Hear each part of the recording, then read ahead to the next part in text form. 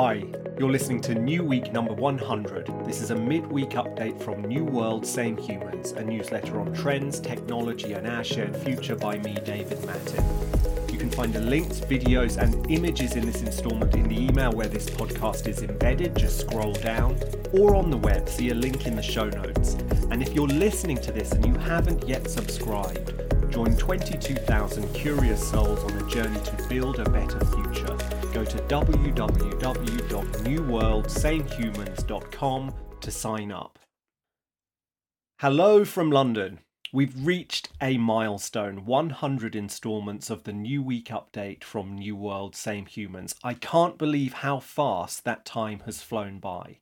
I'll never tire of saying it. Writing to you every week is a huge privilege. Thanks for being part of this community. And I hope you'll continue to find these updates useful as we push into the next 100 editions. As promised, I'll write soon with an updated plan for the newsletter, including the return of the short notes that I used to send on Sundays because I really miss sending them, and a roadmap for the next instalments of my long essay, which has turned almost into a book, called The Worlds to Come. In the meantime, there's plenty to talk about this week. What have we got in store? Tesla are building a simulation of San Francisco in Unreal Engine 5. New research from Microsoft shows managers are paranoid about their staff slacking off at home. And changes are coming to the voice of Darth Vader. Let's get into it. SimCity. This week, another glimpse of the way simulations will reshape innovation and much else besides. Tesla is reportedly using Unreal Engine to create a simulation of San Francisco in which it can test its autonomous cars. Unreal Engine, as many of you will know, is the 3D game engine created by Epic Games. It's best known as the technology that underpins Epic's Fortnite and a host of other games, and it lies at the heart of the software giant's metaverse ambitions, which have been much discussed by Epic Games CEO Tim Sweeney. Epic recently released Unreal Engine 5, and if you look in the email where this podcast is embedded, there's a video which shows the level of detail and the scope of the world building that is possible in Unreal Engine 5 and that presumably is now being leveraged by Tesla. Tesla's using the simulated city to test its autopilot feature and other self-driving technologies, obviously without incurring the risks that accompany IRL testing. According to mobility publication Electrek, though, the simulated San Francisco is so compelling that Elon Musk has even considered using it as a basis for the creation of new video games. Here's the New World, Same Humans take. When we think metaverse, and certainly when we think Unreal Engine, we tend to think entertainment, and that's fine. But New World, Same Humans is obsessed with the ways in which simulated and virtual worlds will transform much else besides. Tesla are not the only automaker, for example, leveraging the power of simulations when it comes to innovation. I've written before on how BMW are building a simulated factory inside NVIDIA's Omniverse platform, which they'll use to model new manufacturing processes. NVIDIA themselves, meanwhile, are using Omniverse to build Earth 2, a massive simulation of the planetary climate system. That project hints at the goal in view here: the creation of simulations that allow us new insight into highly complex, unpredictable systems. Soon enough, every major city on the planet will be twinned with a mirror image inside a virtual world, and that will revolutionize the way we manage traffic flows, public transport systems, power demands, and more. The dream? It's the simulation of social systems, including entire societies, in ways that allow us a new understanding of our collective lives. Here in the UK right now, we're in the grip of a huge political argument over economic policy. Will such arguments one day be informed by sophisticated simulations of the national economy? We're at the start of a long journey towards virtual worlds as critical infrastructure and invaluable sources of industrial and political insight. New World, Same Humans will keep watching. Paranoid capitalism. How is the brave new world of hybrid work shaping up? This week, Microsoft published new research that offers an answer. For its new Work Trend Index report, the tech giant surveyed 20,000 knowledge workers across 11 countries and analysed a ton of data from the Microsoft 365 platform, which offers cloud-based access to apps such as Word and Excel. The upshot? Managers are worried that their teams are slacking off at home. A full 85% of leaders say the shift to remote work has made it challenging to have confidence that employees are being productive. Meanwhile, 87% of employees say they are being productive inside a hybrid work model. And Microsoft say that the productivity signals they track across Microsoft 365 have climbed across the last 12 months. The report gives this disconnect between managers and their teams a name: productivity paranoia. The phenomenon, say the report authors, threatens the sustainability of the hybrid model. Their answer? Managers should set clear targets, give regular feedback, and reward impact, not activity. It all sounds great, but I have a feeling productivity paranoia may prove harder to shift than these injunctions imply. Here's my take. Outdated organizational structures are at the heart of this finding from Microsoft. In most companies, management hierarchies are still built around models that evolved during the Industrial Revolution. Think supervisors hovering over the shoulder of workers to ensure they're making the widgets fast enough. Hybrid work disrupts all that. No wonder managers are in a tailspin. They're being held responsible for the productivity of people they hardly ever see. The immediate consequence is an explosion in productivity surveillance, new tools that allow managers to track the online activity, sometimes even the cursor movements of their teams in real time. Some staff are even using mouse jiggling tools to get around such oversight. So is this the future? Ever-increasing worker surveillance? Enlightened organisations will surely seek better answers, and that can only mean new organisational structures that are suited to a connected world and that empower staff to take ownership of their own work. Out go rigid managerial hierarchies, in come flexible networks that allow the instant assembly of project teams. Does that sound like a utopian dream? Wikipedia got built that way, and it's not a new idea. Does anyone remember Holacracy, which had a moment in the mid-teens? It may be due a post-pandemic hybrid work reboot. I am your father. How long can an aging actor continue to play his most famous role? This week, further evidence that a new answer is emerging. Forever. Kind of. James Earl Jones, the actor behind the iconic voice of Darth Vader, is handing over stewardship of the character to machine intelligence. For the recent Obi-Wan Kenobi series, 91-year-old Jones's voice was enhanced by the Ukrainian AI voice generation startup Respeecher. Now, Jones says he will permanently retire from the role, but he signed over his archival voice recordings to Respeecher so they and Disney, who own the Star Wars franchise, can create an AI version of his Darth Vader voice to use in future productions.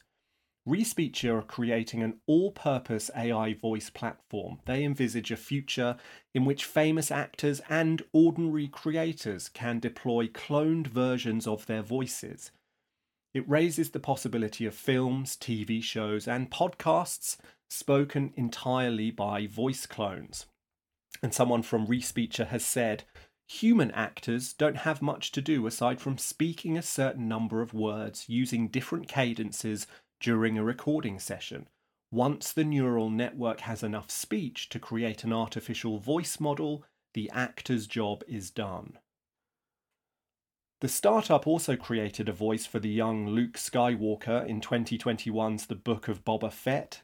And 2 weeks ago, they provided the spoken voice of Elvis for virtual human startup Metaphysics performance in the final of America's Got Talent, which I wrote about in New Week number 98 just a couple of weeks ago. Here's the New World Same Humans take. Another startup on the front lines of a New World Same Humans obsession, the way that AI is set to allow actors, singers, and artists a strange new kind of ghostly creative afterlife. I first wrote about this via the AI reincarnation of South Korean folk singer Kim Kwan-seok, and I've been tracking it ever since. This news on James Earl Jones, though, throws a couple of issues into sharp relief. First, Jones signed over the rights to his voice to Disney and Respeecher. Nothing has been reported on if or how much he was paid for those rights, but it's clear this new age of AI reincarnation will mean new revenue streams for both living creatives and the estates of those who've died. If the price is right, will Elvis voice a character in a future Disney animated film? Meanwhile, Disney has been criticised for the move because it will deprive a human actor of the chance to take on the Darth Vader role. Rewind a few years and remember the jobs you expected to be automated away by AI. Acting probably didn't feature. Now, thanks to tools such as Respeecher and the stunning advances made by natural language and language-to-image models, the creative and arts industries are set to be reshaped by machine intelligence. We're witnessing the birth of entirely new art forms. But more controversy, including criticism from creatives who feel marginalised, surely lies ahead. Animate this. In haste, just before I hit send on this week's instalment, here's another example of the ongoing collision between AI and human creativity. Meta have just released a new AI model that generates short video clips, something akin to GIFs, based on text prompts. And inside the email, you can see some examples of those clips. AI image generators such as OpenAI's DALL-E and Midjourney are already changing the way we think about the visual arts. Now, Meta is the first to extend these AI models to video generation. There's a teddy bear clip you can see in the email. It shows a 5-second clip of a teddy bear painting what seems to be a self-portrait. This clip was generated via nothing more than the text prompt, a teddy bear painting a portrait. It's not hard to imagine how you might tie a series of those text prompts together to create an entire 3-minute cartoon featuring this little bear. The implications for the animation arts and multiple industries, TV, film, advertising, are vast. These AI advances are coming so fast now that it's dizzying. More from New World Same Humans soon.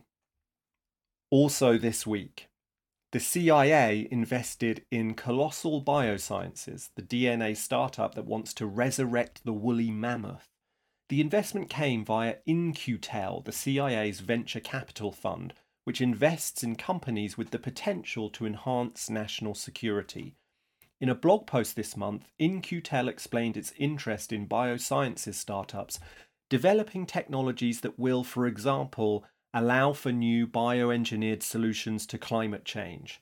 Colossal, who I wrote about back in New Week number 52, are also working to resurrect the Tasmanian tiger. A US startup conducted the world's first test flight of an all-electric passenger plane. The prototype jet, called Alice, flew for 8 minutes, and it's the creation of Washington-based startup Eviation, who say they hope eventually to fly electric passenger jets between US cities. Germany says it will keep 2 of its nuclear plants running for longer than planned. The government says 2 of its remaining 3 plants will keep running until at least April 2023. The energy crisis sparked by Russia's invasion of Ukraine has raised concerns that Germany may face an electricity shortfall over the winter. Sci-fi author Neil Stephenson's new startup published its vision for the future of the metaverse. Stephenson, of course, coined the term metaverse in his iconic 1992 novel Snow Crash. In a new white paper, his startup Lamina One says it wants to build an open metaverse that provides communities with infrastructure, not gatekeepers. New York says it will ban the sale of petrol-powered vehicles by 2035. According to an official 2021 report, transportation accounts for 28% of the state's greenhouse gas emissions. The move will see New York become the second state to vow a ban on petrol cars after California. Amazon launched a new device that tracks the user's breathing while they sleep. The Halo Rise also tracks room temperature, humidity, and light, and is intended to allow users new insight into their sleeping patterns. And finally, bus drivers in Beijing have been told they must wear wristbands that track their emotional and attention states. The wristbands are being issued by the Beijing Public Transport Holding Group and will measure heart rate, body temperature, and movement, among other metrics. The group say the move will protect public safety.